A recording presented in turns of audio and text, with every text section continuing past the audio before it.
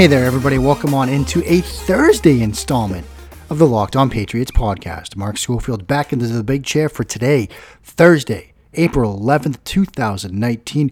Got a lot on tap today. We're going to talk some Patriots news. We actually get some real news, not just speculative stuff about the draft, so that's going to be fun.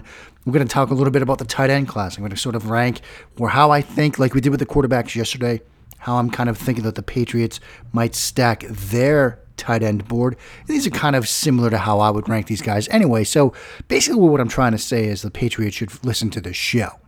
Also, what we're going to do, we're going to wade into the Russell Wilson debate. That's a debate that's kind of been raging on the timeline, so I'm going to have my thoughts on that, as well as, yes, I got to put the legal hat back on for a second, because the AAF, there will be lawyers. Lawsuits were filed on Wednesday by two former players seeking breach of contract damages, so I did want to talk about that.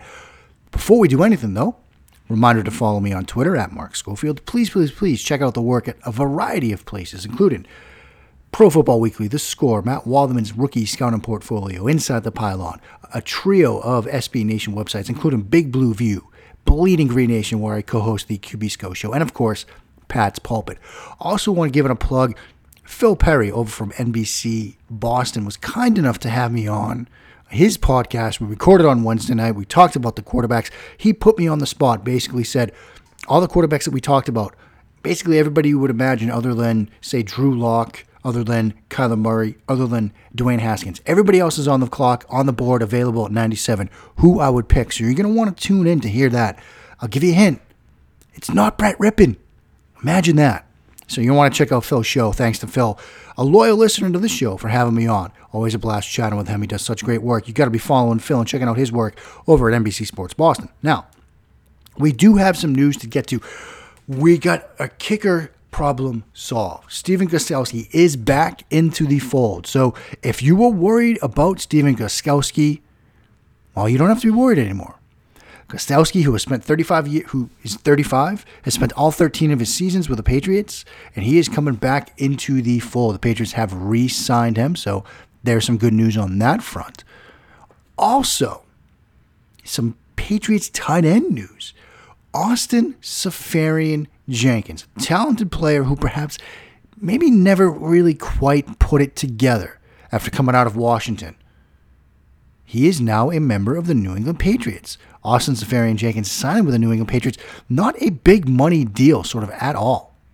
You know, when you look at the contract numbers on this, according to Tom Pelissero, they gave him a $50,000 signing bonus on his one-year deal, another $40,000 in bonuses. As he described it, it is a minimum salary benefit contract. He wanted to be a Patriot. Chance to produce and hit market again next year at age 27. Now, he was a second-round pick, drafted 38th overall in that 2014 draft. But like I said, he never seemed to really put it together. He was in Tampa Bay for basically 2.5 seasons, and he goes to the Jets. His best year, or at least in terms of sort of games started and overall production, 2017 with the Jets, where he played in 13 games, started 10, 74 targets, 50 receptions, 357 yards, 3 touchdowns, 27.5 yards per catch. Watching him, I remember studying him a couple of times, Bleacher Report, NFL 1000 project, looking at him from his time both with the Jets and scouting him, and even in Jacksonville. There are a couple of routes where he's pretty good. He can run some crosses. I mean, I remember watching him run away from, I think it was Jason McCourty on a crossing route. And I remember maybe even saying on this show, if ASJ is running away from a corner on a crossing route, something is amiss. The world, my view of it is askew. But he can run seams, he can run crossers. What do the Patriots ask their tight ends to do? Seams and crossers tend to be in the mix, tend to be in the discussion. And so it's an interesting signing. It's another one of those examples where the Patriots, as we say so often on this show, ask not what a player can't do, but instead ask what a player can do. Now with him, you get crossers, you get seams, big components of the Patriots offense. Now if you ask what he can't do, well, unfortunately, one of the things with him so far throughout his career is he can't really stay on the field. That's an issue with him. Going back to his first year, 9 games started. Then in 2015, 7 games, 3 started. Then 9-2 in 2016. He was with the Jets for 7 games and he started 2 of them, with Tampa Bay for just 2 games. Then there's that 2017 year, 13 games, 10 starts. Then last year, 5 games, 5 starts. Looking at his injury history overall, there's a fascinating website, sportsinjurypredictor.com. Now, I'm not a doctor, so I don't know sort of the validity of trying to predict injuries. Now, they do consider him sort of a high-risk player, a 60.8% chance of injury in the 2019 season. But they also list a player's injury history. February 24th, 2014, this was a non-NFL injury, a pedal foot fracture. He had foot surgery on February 24th, 2014 to repair a stress fracture in his left foot, but he did run a 40 in a private workout about 2 months later. This was sort of a combine situation. September 7th, pedal foot sprain. Missed 2 games with an injury to his right foot. Different foot, same kind of injury though. November 23rd, 2014, back lower lumbar sprain. Missed the final 5 games of the 2014 with a back injury. September 20th, 2015, shoulder, missed 9 games with what was deemed a strained right shoulder. Then October 9th, 2016, pedal ankle sprain grade 2. Ankle injury costs Ferrian-Jenkins 3 games. December 24th, 2016, thigh hamstring sprain / pull unspecified grade 1. Hurt his hamstring in week 16 of that season, missed the season finale. December 24th, 2017, chest rib bruise, missed week 17 with a rib injury. And then last year, October 7th, 2018, sports hernia. He played through a core muscle injury for the first 5 games of the season, aggravated in week 5, had surgery, missed the rest of the season. So there's an injury history here, which is something to keep in mind. Now, again, low risk type signing, not a lot of dollars involved here. I do think it is interesting to point out, we often see this with Bill Belichick. They got a guy that sometimes burns him, right? You go through ASJ's career game log. Highest number of targets he ever saw in a single game. Last year against New England, their game number 6 of the season, that early one when the Jets were kind of in first place contention. And you remember that game. I believe this was the game where they had that fumble near the goal line that was ruled a fumble. He had 11 targets in that game. Highest number of targets he's ever seen in his career in a single game. His highest number of receptions in a single game, that very same game, 8. So you could make the case that his career game came against the New England Patriots, where he had 8 catches on 11 targets, 1 touchdown, and I think could have been another if I'm remembering this game right. Maybe I'm not. I think I am, because, they didn't play again. He didn't play the Patriots again the rest of the season, and they played again in the season finale, and he missed that game. So it is the one that I'm thinking of. So he could have had 2. This could have been his career high in terms of touchdowns in a game, too. Actually, it would have tied his career high. He had 2 touchdown catches in the season opener against Tennessee in the 2015 season. That was the game where Mariota and Winston squared off in week 1, and Mariota throws like 4 touchdown passes. Well, Tampa Bay scored 2 touchdowns, and he caught both of them. So 7 targets, 5 receptions for 110 yards and 2 touchdowns. Maybe that was his career game, but a lot of those came in garbage time, if I remember correctly. So anyway, what does the ASJ signing mean? I don't think it means anything. I don't think it changes the Patriots' plans at the tight end position in this draft, or at least I hope it doesn't. I hope they still double dip, as we'll talk about in a second. But yes, the tight end position right now, you have ASJ, you have Matt Lacoste, we've spent some time on him. You have Jacob Hollister, Steven Anderson, Ryan Izzo. I don't think anybody's putting in any eggs in any of those baskets. Yes, the Easter season is upon us. But if it is a hedge, I think it's a hedge on the second tight end they draft. If this changes anything, it means that maybe either they don't draft somebody in the second round, they don't draft a second tight end, or they do it a little bit later than we would have thought. I still think they want to double dip at this position. They got to figure it out. They're replacing or trying to replace with perhaps a tight end by committee situation, one of the best, if not the best of all time. So they got to throw some bodies at this one. And with 12 picks, They got the firepower to do it. Who will they draft? We're going to talk about that next. I'm going to sort of put together what I think maybe the Patriots, say, top 10 or so is at the tight end position. That is coming up here on this Thursday installment of Locked On Patriots. Mark Schofield back with you now on this Thursday installment of the Locked On Patriots. We usually do Take Thursday. We'll do some takey type stuff in the final segment of the show. We're going to talk a little Russell Wilson, wade into that debate. We'll talk some AAF stuff. But since we have some news on the tight end front, I figured it made some sense to sort of do a tight end board here. And so I've got 11 tight ends. Again, it's such a deep, rich, fascinating tight end class that I wanted to at least get 10 names, and I snuck in an 11th at the bottom because he just screams Bill Belichick guy. Now, I don't think he screams NFL top flight tight end, but he's one of those guys that I think the Patriots might find a way to get on the roster, or at least get him into camp. And we'll start there. Isaac Nauta from Georgia, and a player that did some nice things on film, but his combine has him trending in a direction, and it isn't a good one. The combine was just not good for him at all. And so now you wonder what you do with a player like that. And it is one of those situations, I mentioned it earlier, when you see a guy that comes in as a highly touted recruit, but then gets asked to do sort of the dirty, blue-collar type things at the tight end position, you do wonder about the athletic profile, and that bore itself out at the combine. It was not a good combine for him. But the high character type guy sort of screams Belichick, sort of screams Patriots, so I wanted to mention him. Then you get sort of three guys in that next group as we work our way up that are a bit kind of enigma-ish at the tight end position, and we'll work our way up. Khalil Warren, Josh Oliver, and then Alizi Mack. With Mack, you've got some injury histories and some off-the-field type concerns, but an athletic type tight end that I think could do some stuff on a lot of the routes that the Patriots sort of use their tight ends on. You can do some stuff he's a pretty good route runner, pretty good ball skills, near the sideline and things like that. A flex type guy, a big slot type guy that if you go more all around or complete tight end early, say with an Irv Smith, say with a Dax Raymond, say somehow Hawkinson falls into your lap, he would be that guy that you could sort of pair him with. And like we talked about in yesterday's show, a previous show, the Tuesday show, when I talked about the mock draft and sort of complementary type players, whether it's the safety spot or the defensive tackle spot, I think that's how we have to view the tight ends in this draft from the New England Patriots perspective.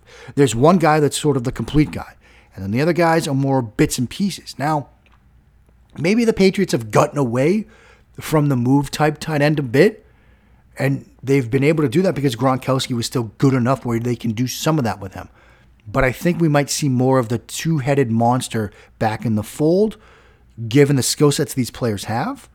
And so if they do look and get a true, more inline type guy early, Alizi Mack makes some sense. Oliver and Warren, look, they're intriguing guys.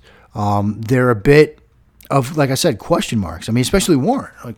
New to football, a lot of developmental stuff that you have to project, a lot of uncertainty, but there's some flashy stuff here. There's some upside. And so if you get a guy that you're confident in, and now for example, this is where the ASJ signing might make some sense. He can work as a hedge against a guy like this, where if it doesn't pan out, you've at least got somebody in the fold. And so that's the interesting cluster. Then as we continue to work our way up, Caden Smith from Stanford, who I think the Patriots will like. Vertical type guy, good body control, good catch radius, good strength through contact. Maybe not the best route runner, maybe not the best blocker, which is a bit of a surprise given the offense. But I think that there is something here with him. And so I think the Patriots will like him. So there's Caden Smith from Stanford, and then a guy that I love. Maybe he's the Brett Rippon. Maybe he's my tight end or non-quarterback binky, but Dax Raymond. Love the way he plays the game. Just plays it pissed off. And I think that's how you sometimes got to play the game.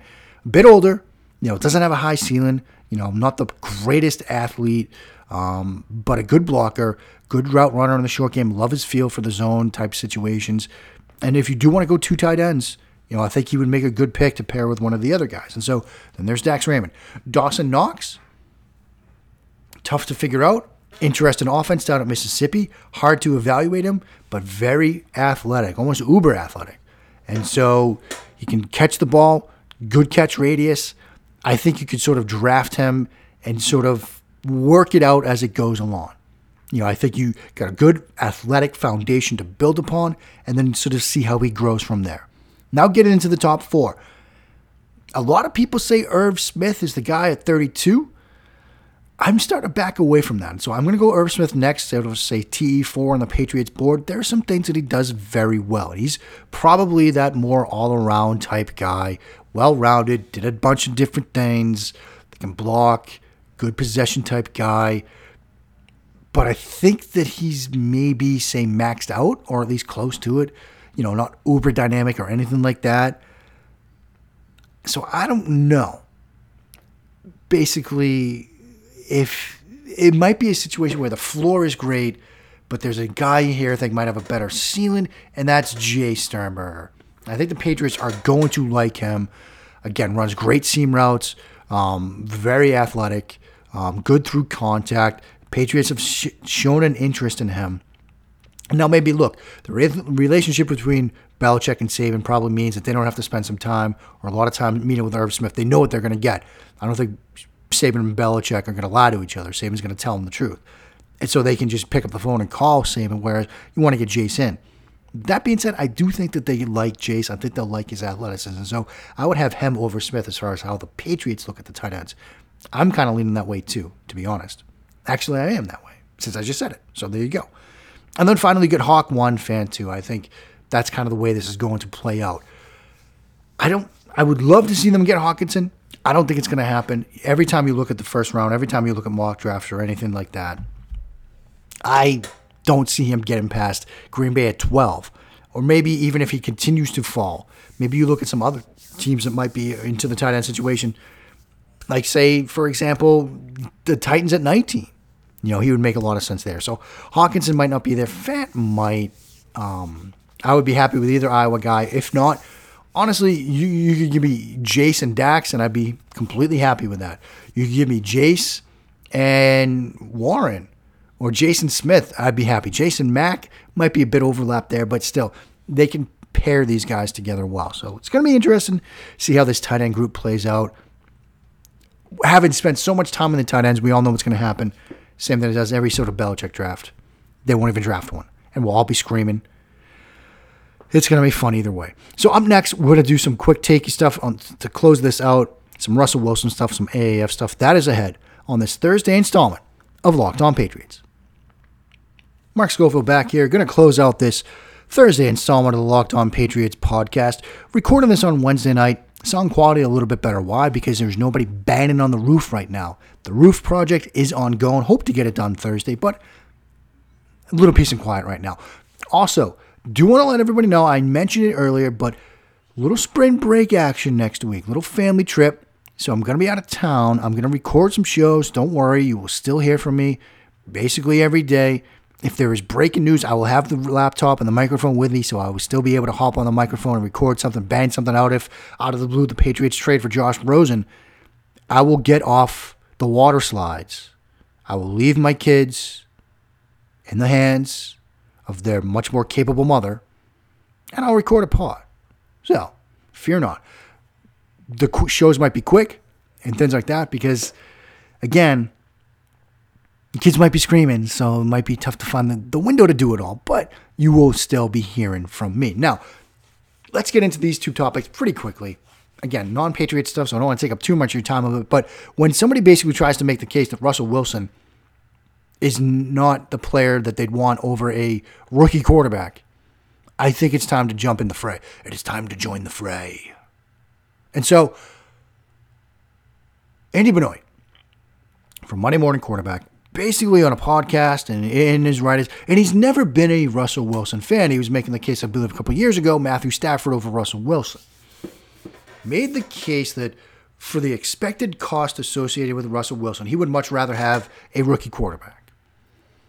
And in a vacuum, in sort of that, if you're just looking at the money, I think you can make that argument in a sense and say, look, for what it's going to cost in terms of a cap hit, percentage of the cap, all that stuff, you could get a rookie quarterback and build around him. I mean, after all, Russell Wilson is the model for that entire new economy of the NFL.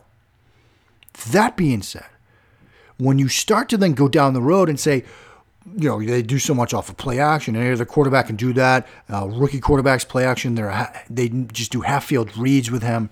That's where you start to lose me. And let me sort of frame it this way. Going through the Scouting Academy with Dan Hatman, there's sort of some terminology and some buckets that you can put players into. Players that you just can't win with. Players that you win, players that you win with is the sort of next one. That, they're not elevating the team, but they're good enough that you can still win games with them. And then there are players that you win because of. They are that good, they elevate themselves and the teammates, the offense or the defense, whatever the case may be. And when you talk about quarterbacks that you win games because of, there's Brady, there's Rodgers, there's Mahomes now, there's Wilson, and then maybe you could throw like a Matt Ryan in there perhaps. It's not that long of a list. A Drew Brees is in there, at times Phillip Rivers, but it's not a big list. Most quarterbacks, it's like a bell curve. The ability of quarterbacks in the National Football League. On the left-hand side, you've got the truly elite, the best of the best. The Wilsons, the Bradys, and all those guys. And then it sort of works its way up, and the large bulk of quarterbacks are guys that you win with. And then it dips back down to guys that you're just not going to win with no matter what. I'm not going to mention any names there. You can imagine who I'm talking about, though. And so the bulk of players are in that sort of guys you win with. But then there are the rare kinds, the rarefied air. And those guys that you win games because of, they are worth every penny. And so if the debate is, and we talked about this, is Russell Wilson worth 2 first-rounders? Yeah.